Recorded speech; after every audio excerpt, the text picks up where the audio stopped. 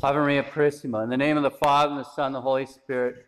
Amen. It's the feast of St. Catherine of Alexandria, patroness of philosophers, mechanics, preachers, young ladies, among other things, and wheelwrights. And I actually know a couple wheelwrights. They're not very common anymore.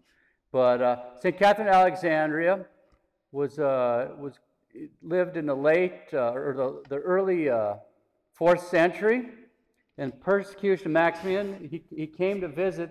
The emperor came to visit Alexandria in order to persecution of the Christians. So she presented herself before him and argued on favor of the Catholics. And he was impressed in a certain way by her arguments, so he brought in his learned men, the learned pagans, to have a debate with her and convert her over to idol worship.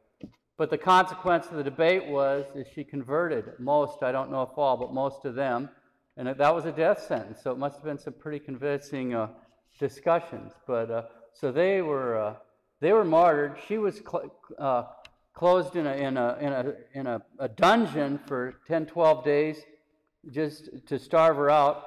When she came out, she was unrepentant. The empress converted as well, and I think one of his generals. So they ended up being martyred. And she got tied to some weird. The pagans had all these different kind of horrible things. Some kind of weird wheeled device with knives that was supposed to chop her into pieces. But at her prayers, it flew apart and actually killed some of the people trying to kill her. So she was beheaded. You can see in the images of her, you'll see her typically with part of a broken wheel with knives. So if you look at the Last Judgment, for example, of Michelangelo in the Sistine Chapel, you can see St. Catherine of Siena, because she's got, it looks like an art piece of things with these knives. Caravaggio made a very, very beautiful painting of her. And her body, we just heard it in the collect of the Mass. Her body was taken by the angels to Mount Sinai, so she's there. Unfortunately, that's occupied by the Orthodox right now, but her relics are on Mount Sinai.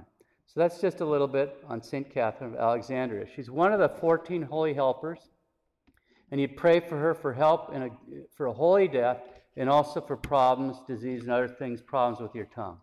So, little on St. Catherine of Alexandria.